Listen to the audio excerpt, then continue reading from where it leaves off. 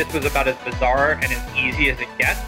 So the number for me was a number that would allow me to never have to work again. I feel like we got top. I went from a sale of, $500,000 to in debt. $192 million. This is Built to Sell Radio with your host, John Warrillow. Fortunes are made or lost, not by what happens to us, but by how we react. Bad things happen to good businesses.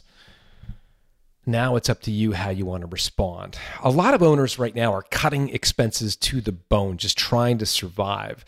Some are being paralyzed with fear.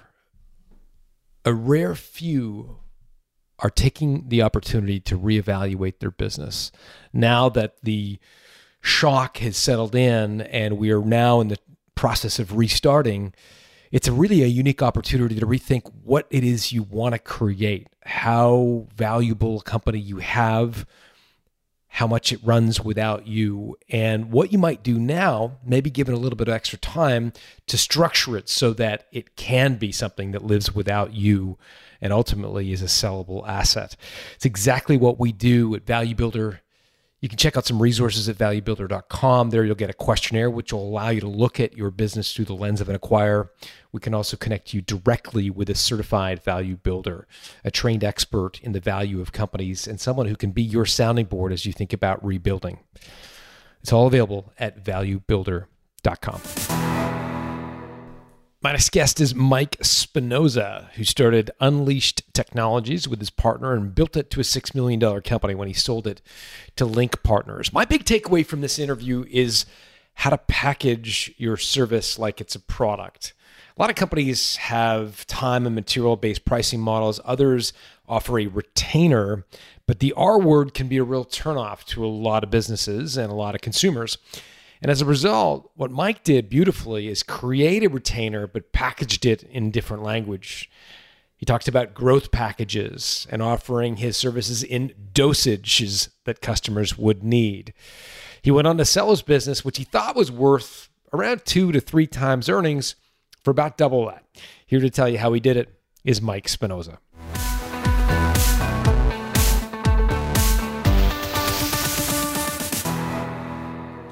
Michael Spinoza, welcome to Built to Sell Radio. Oh, thank you so much for having me, John. I'm excited to be here. Yeah, so tell me about Unleashed. What do you guys do? So Unleashed is an enterprise digital firm. We focus on changing the way organizations view the web, particularly when people talk about things like web applications, websites, digital customer experience, engagement.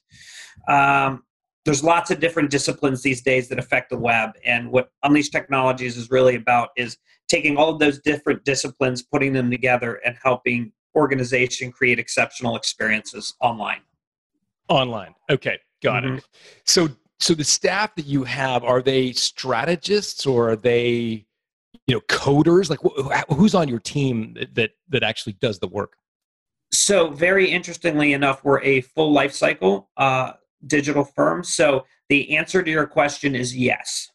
So we have senior solutions architects, we have developers, we have front-end developers, we have creatives like designers, we have user experience specialists, we have DevOps. So we manage the full life cycle there.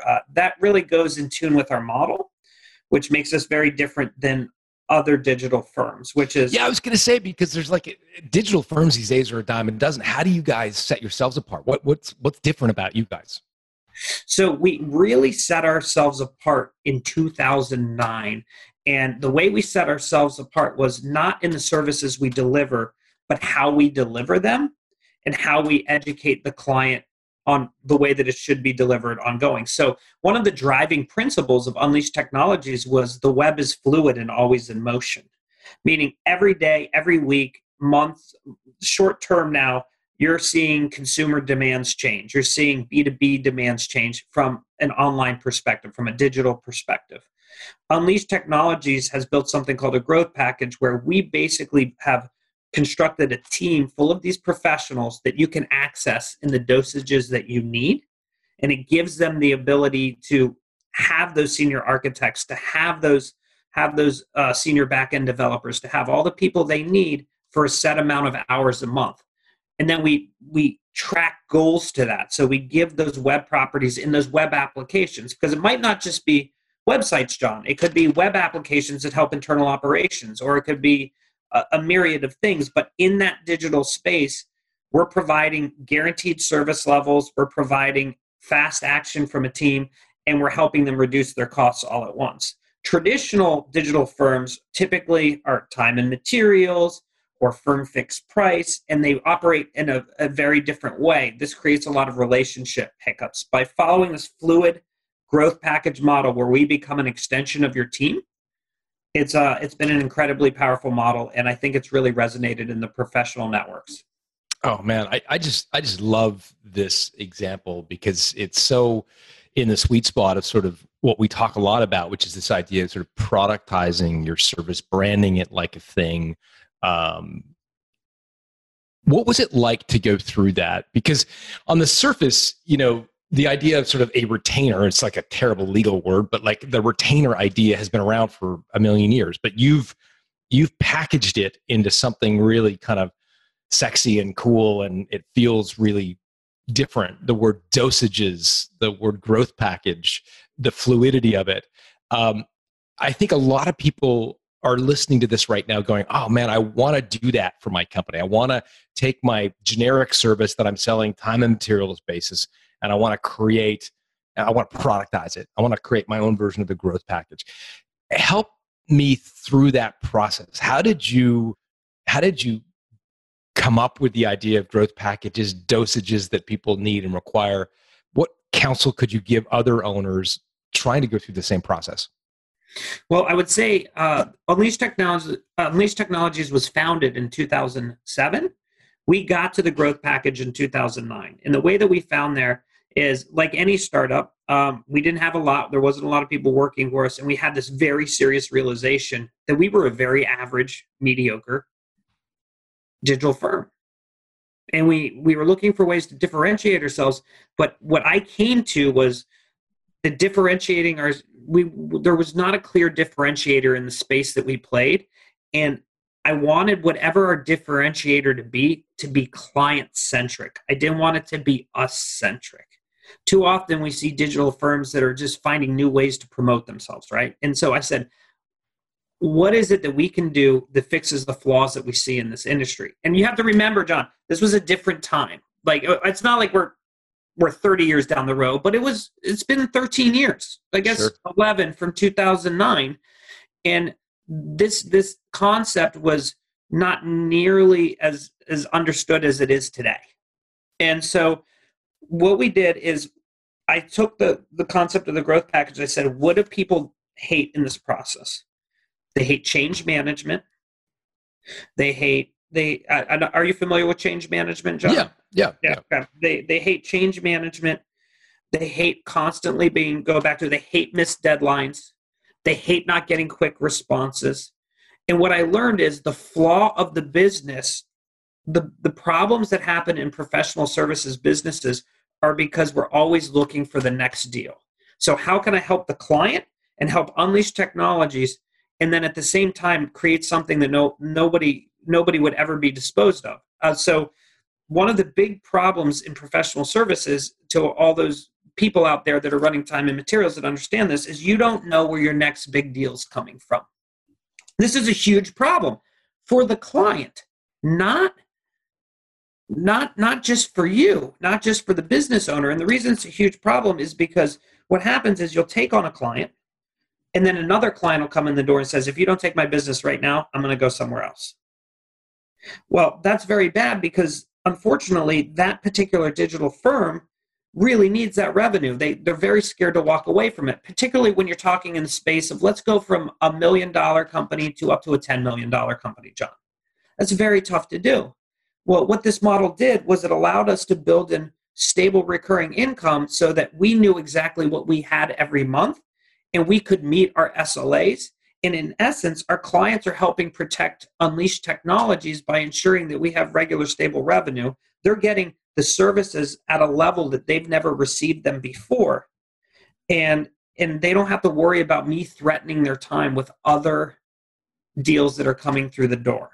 Now, there's what sort of objections did you get in the early days when you were moving to the growth package and sort of talking to customers about, hey, we can do this growth package, dosages and the amounts that you want? Like, what were the common objections that you heard?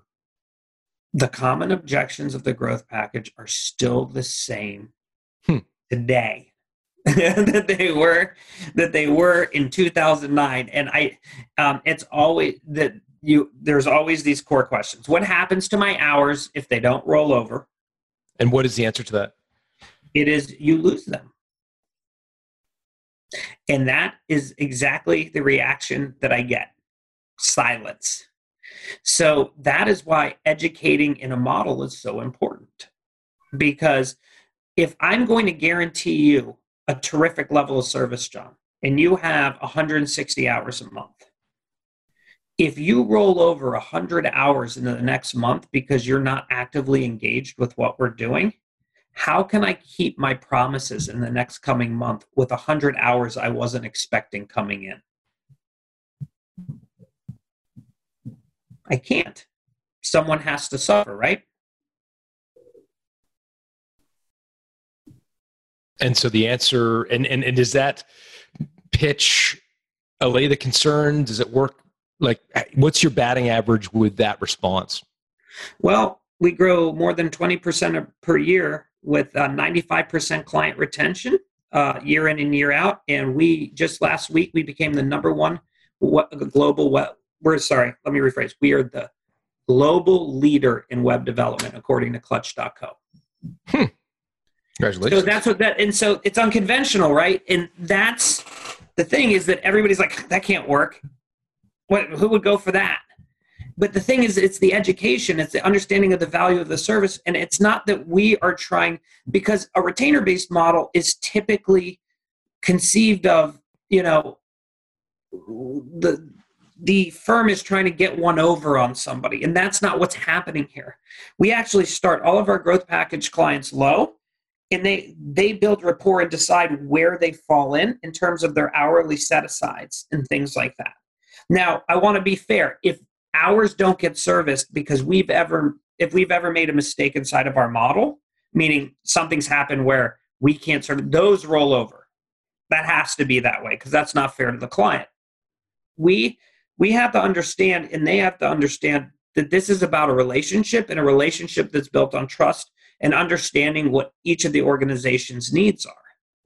And by doing that, that's how we create an incredible product, and that's how we do incredible things for our clients. I think too often we look at ourselves as one-off commodity vendors, and that's a dangerous position to take. Like, you're just so desperate to win business that you stop realizing where you can present the greatest value. So we're willing to sacrifice on things that don't make sense. We'll say, yeah, all the hours roll over. Well, now you just set yourself up for a nightmare that you can't possibly support. What other objections do you hear? So the rollover hours is one. What other common objections do you hear? I don't know that we need all that. Is a very, very common objection. That's why we have different sizes of packages and how we've changed the way that we deliver our services. So in 2009, it was formed. And then to 2020, you can imagine there's been a lot of maturity brought to that model. During that time, we never gave up on the model, and there was lots of challenges in between there. So different groups view different websites and web applications differently. So some people don't care about technology and continued development. They're much more concerned with marketing and sales. So in that, early on, one of the big contentions was, I don't need continued development month after month after month after month after month, right? Now we're full life cycle there. So we have those marketing capabilities in-house, so that the growth package is meant to be flexible. And because it's flexible, they can use their hours per month for whatever they need. John, you might come to me in month one and say, I'm looking at this new enhancement, or we might recommend it to you. Proactivity is an important part of ongoing success in the growth package model. So I might say, oh, we should do X, Y, and Z. And you're like, those are great ideas. And it's very development focused. But next month after that, it might be design focused. And we might have hours set aside in our growth packages focused on SEO, SEM, and marketing-based services. So it's really meant to say, John, if someone hires Unleashed Technologies, they're the CMO of us. They're the director of marketing of us. They're the CTO of us. And we want that experience to be like we are in the office and that they hired a person and they have people in each one of those roles that they need. That is how we think about what we're doing.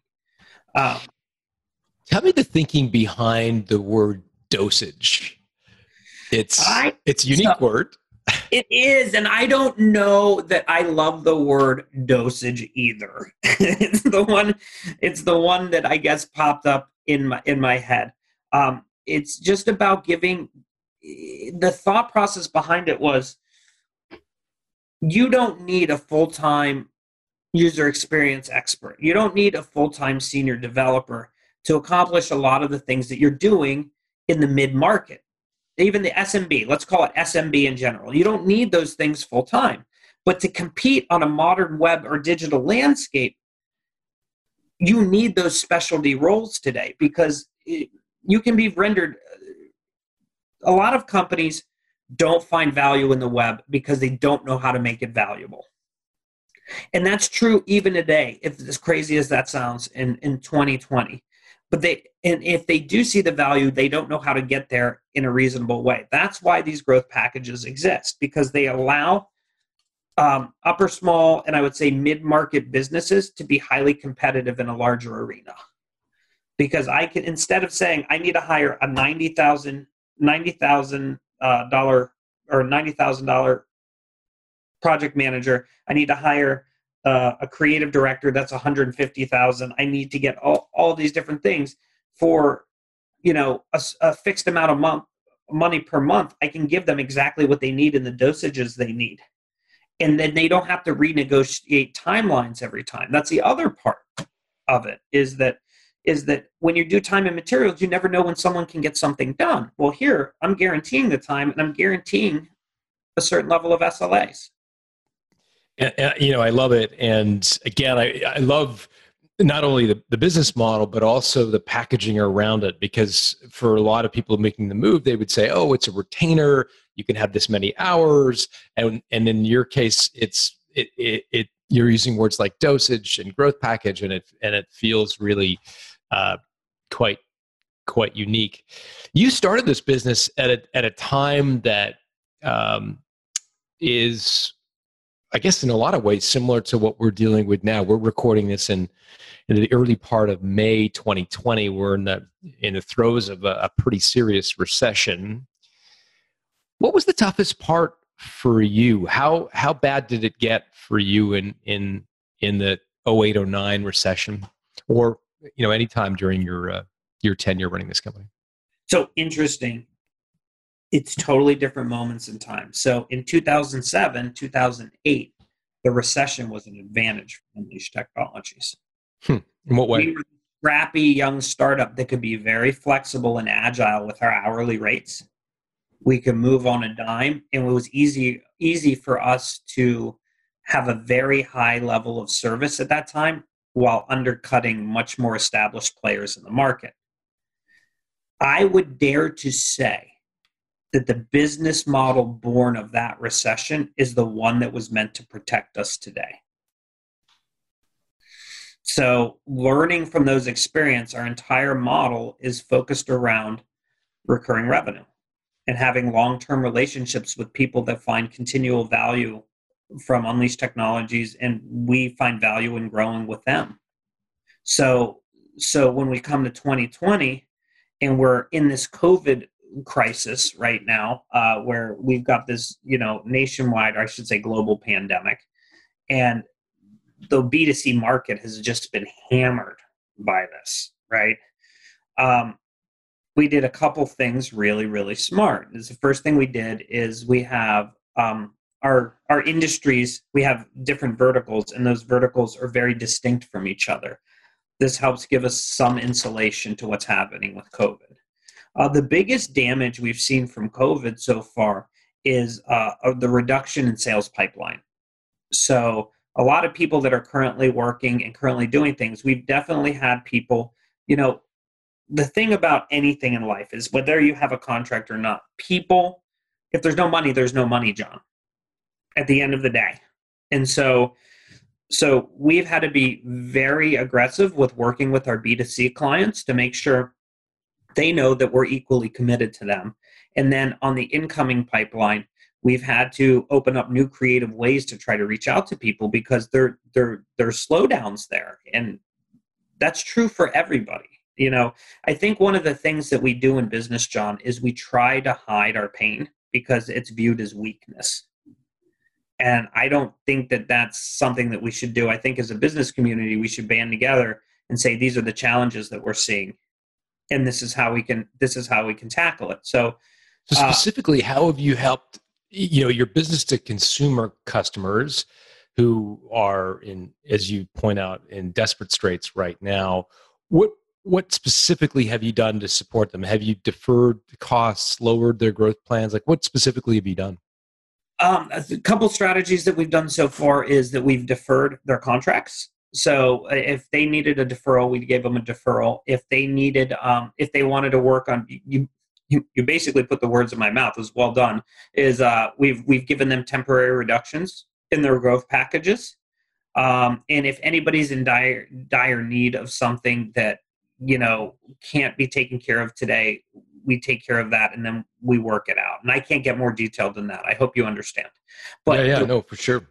But the reason we can do that, and I think this is an important point, is because Unleashed Technologies is so financially strong. And we're financially strong because we have long-term recurring engagements with our partners and our clients and everybody.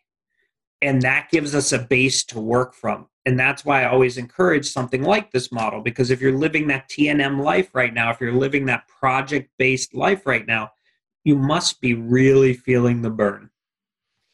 What are your terms in your growth package for around cancellation? Are they 12 months rolling over? Do they have the option to cancel any time? How have you structured your cancellation terms? I think that might be a bridge too far for me, John, in terms of how like the true nitty gritty of how the growth packages run and what our legal terms are. But I will say that we typically build our contracts on an annual basis, and then they have options to do extended terms up front, 2-year, 3-year, but most things are done in annuities. Got it. That's helpful for sure. So how big did you get this company before you decided you wanted to sell it? Like in terms of revenue or number of employees or some proxy for sort of how big were you when you decided it was time to sell? About 6 million.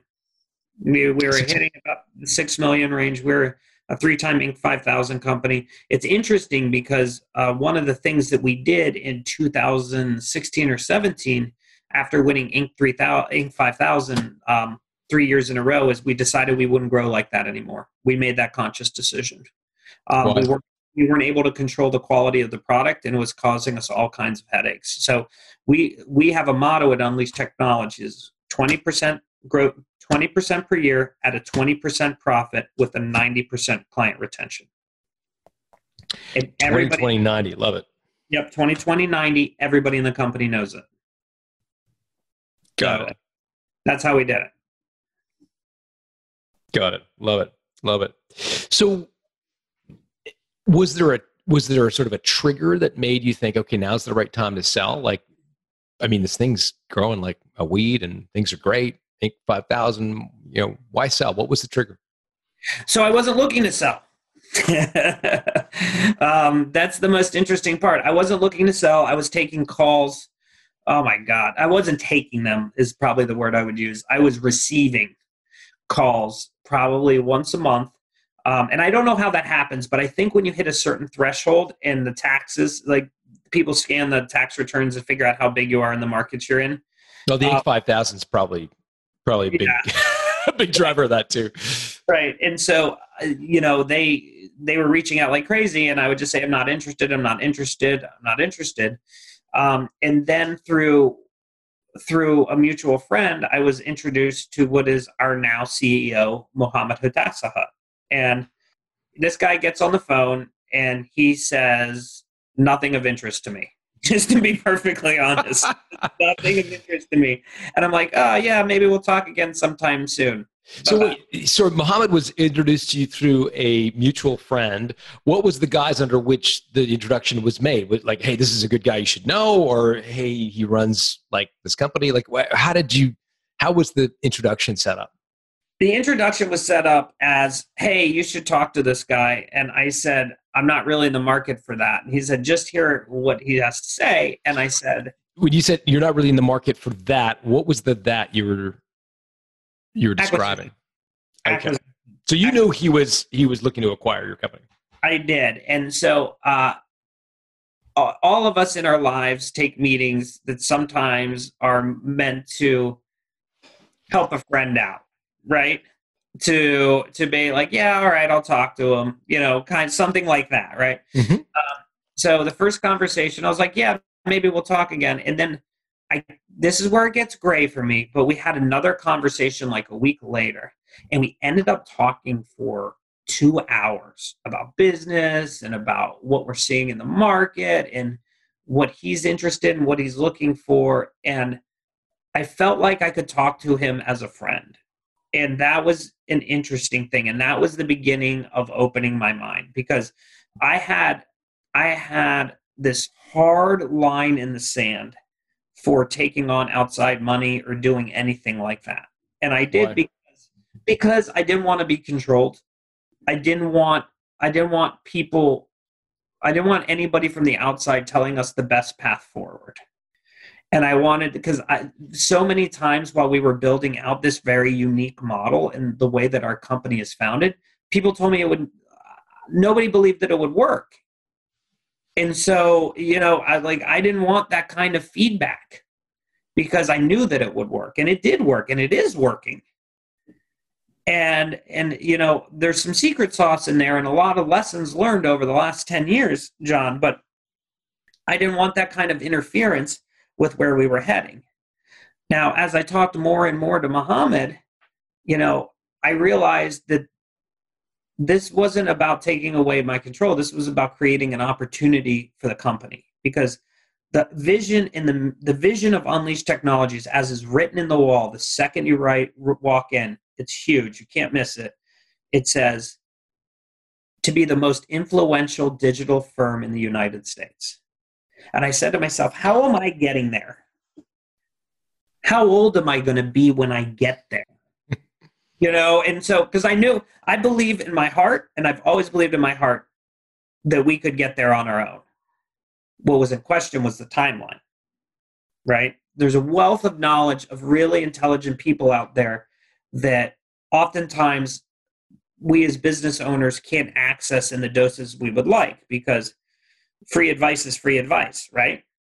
Mm-hmm. So I really started looking to Muhammad. I started investigating his professional background, and I started listening more about what this private equity firm, this group, was looking to do. And what they were looking to do blew my mind. It was everything that I wanted. What were they looking to do? So Unleashed Technologies has this incredible reputation in the marketplace. That's been cited by the things that I mentioned earlier. We have a very notable and driven name, and that's really cool for a small company, which is what I came from a big business background. So to me, a $7 million company is a very small company in my mind. I'm sure others in the web industry, I don't think it would be viewed that way, if that makes sense. But what you said, something about what Link wanted to do was intriguing to you. What was that? Yeah, I'm sorry. I was beating around the bush a little bit there. What Link wanted to accomplish was they wanted to take Unleashed Technologies, and they wanted to basically build it into this large national brand and make it the parent brand. 90% of the time, when you start having acquisition discussions, it's by a group that wants to assimilate your company into a larger company and eventually wipe out its name and do a lot of different things to it, right? In the course, this group was looking to make Unleashed Technologies that parent brand. And then go out and acquire other smaller digital firms and put them under the Unleash umbrella. What did you think? Believed in the culture and the way that we were doing things. Yes, and that was so appealing to me that I was just, blown away.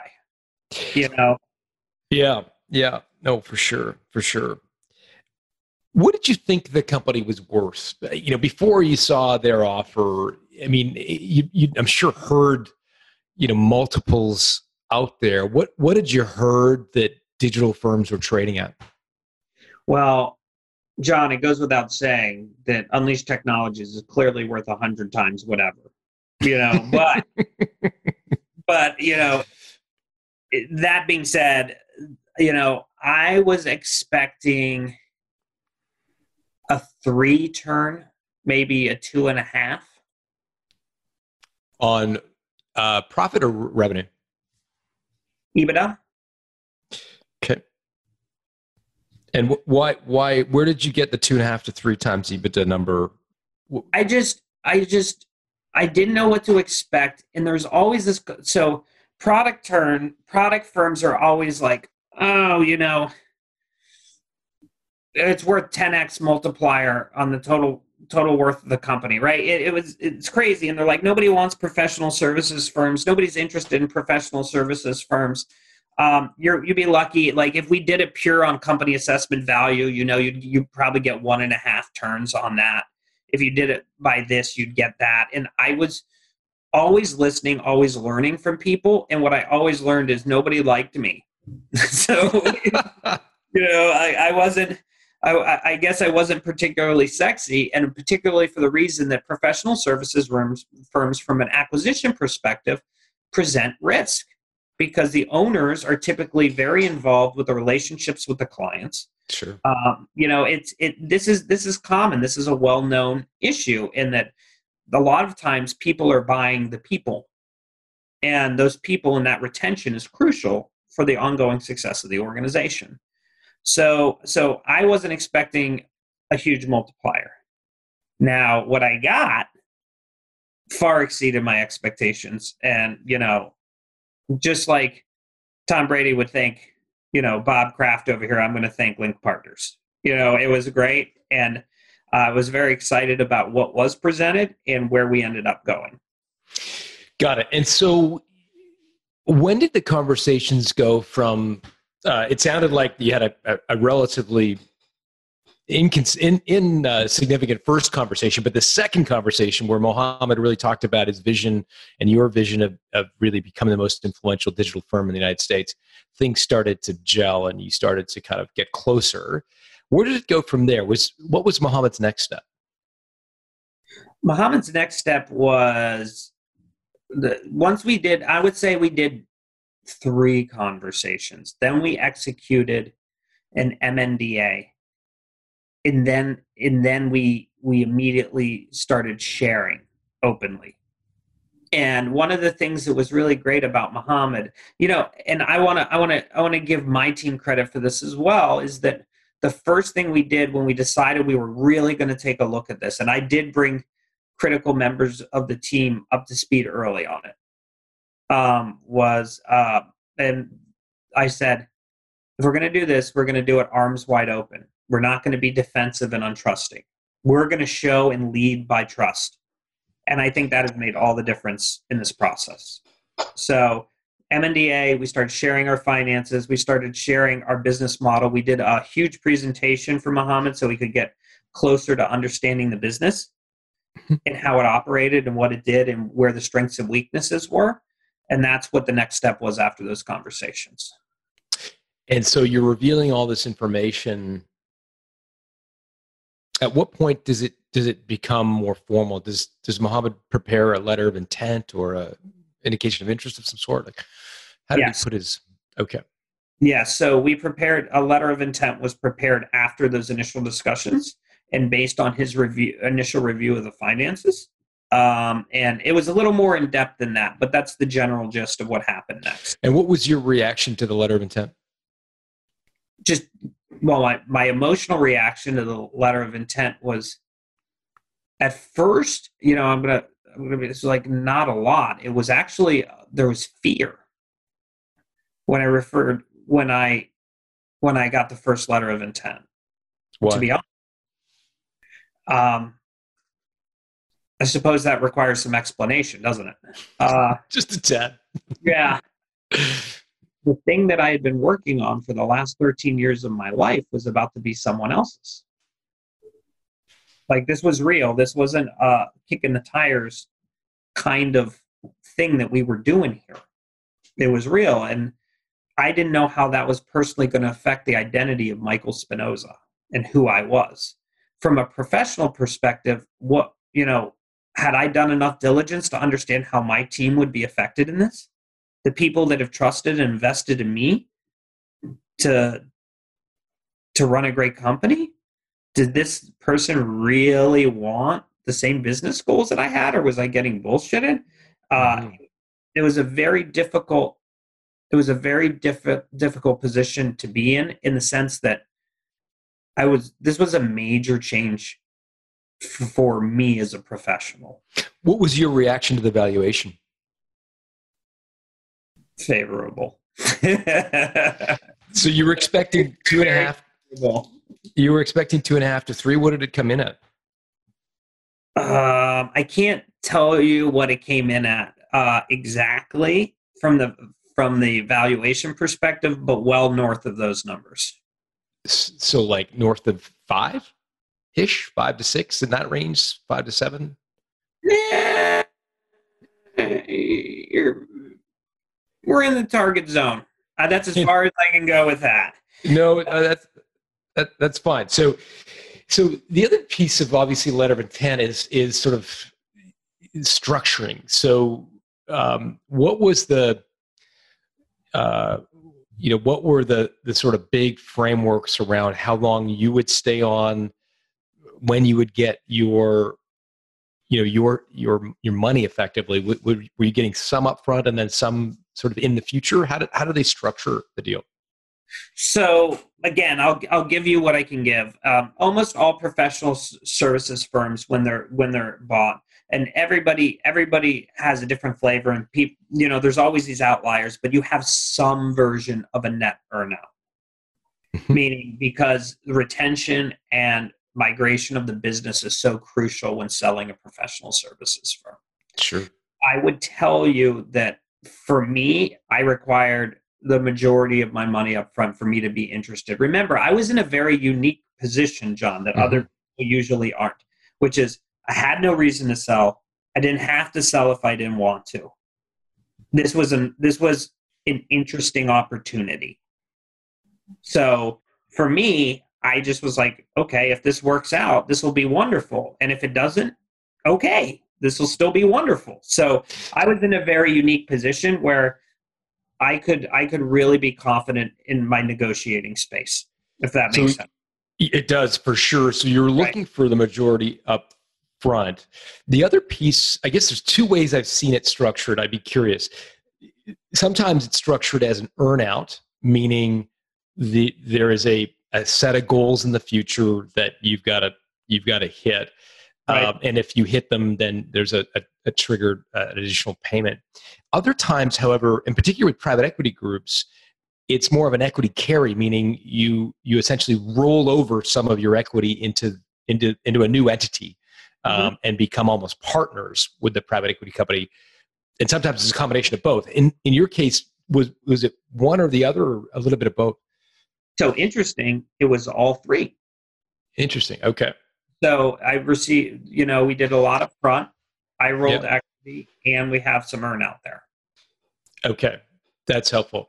And I understand, and we talked a little bit before we hit record, that Mohammed is now, at least in title, and maybe perhaps more than that, the CEO of Unleashed Technologies.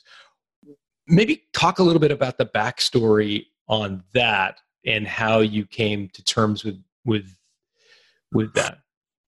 So Search Fund Partners, which works with Link in this group, there's a particular type of investor out there, John, and I'm sure you're probably familiar with, but if not, just in case, they're called searchers. And what this group does is there are people with larger business experience that are particularly targeting well-established, highly reputable firms that are looking to go to the next step. And so what Mohammed brought to the table was a very, very strong financial background and an incredible past track record in M&A. And what made that interesting to me was that I am a marketing, sales, and vision guy. And what he could bring to the table and why I felt that he could accelerate our growth was because he was tremendously familiar with this M&A process. He was tremendously familiar with how to structure things as companies grow. And maybe I'm talking down about myself a little bit, but when I think of finances, I can do P&L, I can do all those things. I can run a profitable organization, as been proven. But I don't have strong relationships with banks. I don't have a huge investment network because I never focused on those things. I turned away from them. Bringing in Muhammad and having him become the CEO allowed me to focus on the things that I feel that I'm exceptional at. And it also allowed me the opportunity from a personal, professional perspective to learn from someone that, can help me not make a ton of really big mistakes in that process. How did you... Very appealing to me. Very appealing. I can imagine, just given his depth of experience and qualifications, how did you, or I guess, what was your emotional reaction to no longer being in full control? What sort of impact has that had on you? Well, it was a roller coaster of emotions. And here's what I would say. When I first did it, it was relief. And I'll tell you why it was relief. Because I had been at the helm of the ship for 13 years, and I felt like that there was some kind of reprieve, even though it was fictional. Remember, we have two states of mind, right? Which is, let's call it objective and emotional, right? From an emotional perspective, I felt like a burden that I would happily carried was lifted off my shoulders temporarily, right? That I had someone that was carrying that heavier mantle for a moment. And that was the first thing I had. In terms of dealing with the changes, that came later. So we sold, and we really, let's call all conversions done November, okay? Of 2019. Right, November 2019. So where it went to next was the first time not being at the helm impacted me in the last couple months, where I saw things that I wanted to correct, and I realized that was no longer for me to correct. I don't know if that makes sense. It does. Give me a specific example. Like, are we talking about like the pencil sharpener was in the wrong room, we should put it over here? Like, what sorts of things would you want to correct but no longer be able to? Like, so if something happened in production, or there was decisions made about resourcing and how we go about certain things, it was just more overall. And I realized for the first time ever, I think of running a business like a highway. There's 5 lanes. And maybe, let's see if I got my lanes right. You got sales, you got marketing, you got finance, you've got production. Okay, 4. So you got 4 lanes here, right?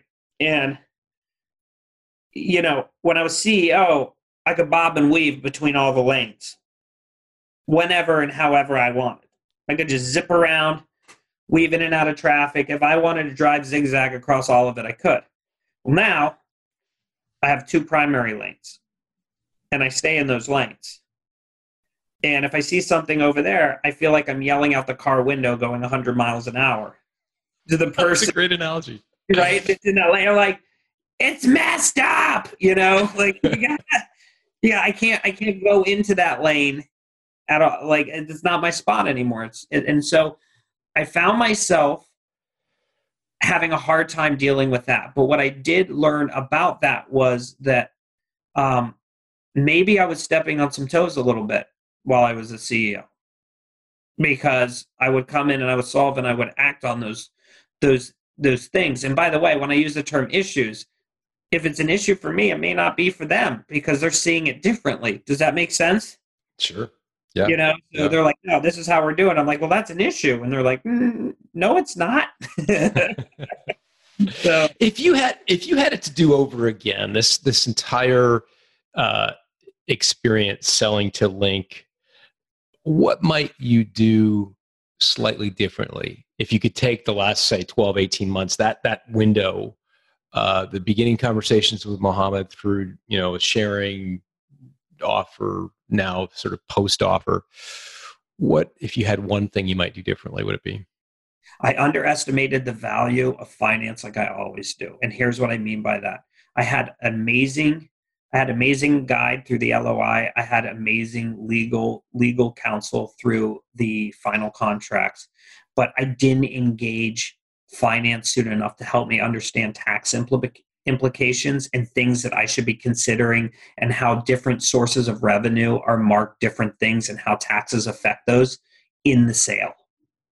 And now I will say Link Partners and their team were extremely helpful in those last minute things, because I got caught, shocked a little bit, and my estimations were off, but I should have brought a finance team in to help me get the lay of the land and what I should be expecting earlier.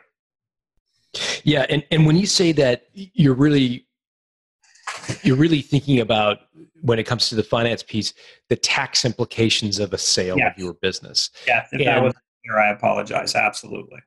And does that come down to, were you selling shares or assets of your business? And was that the kind of surprise that came out?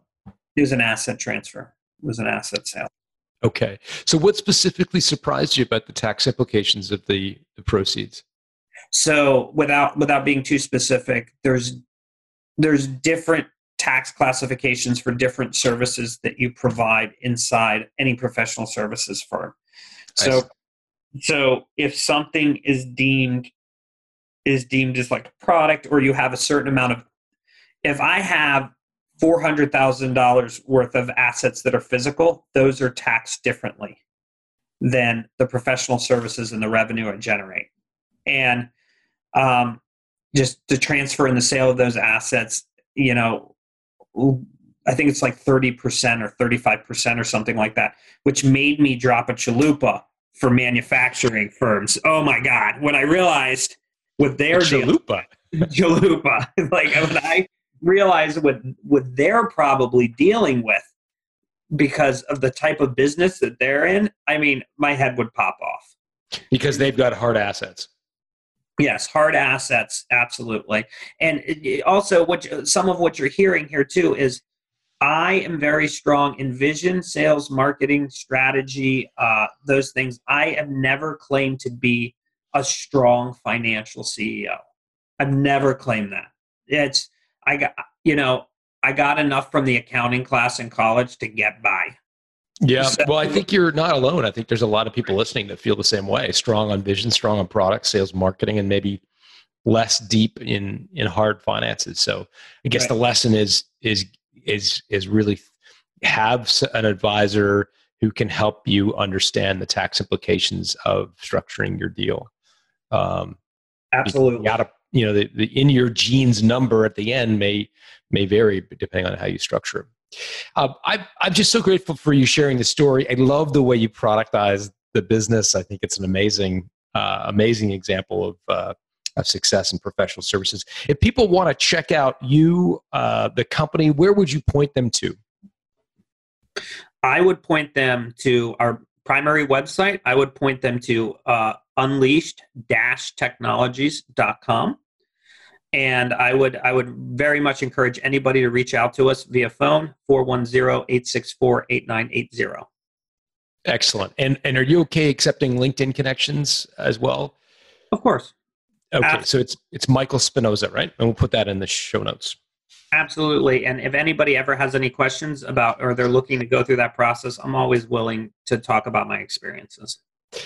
Well, you've been very generous with your time today, Mike. So I appreciate you doing it, and best of luck with the new partnership. All right, thank you so much.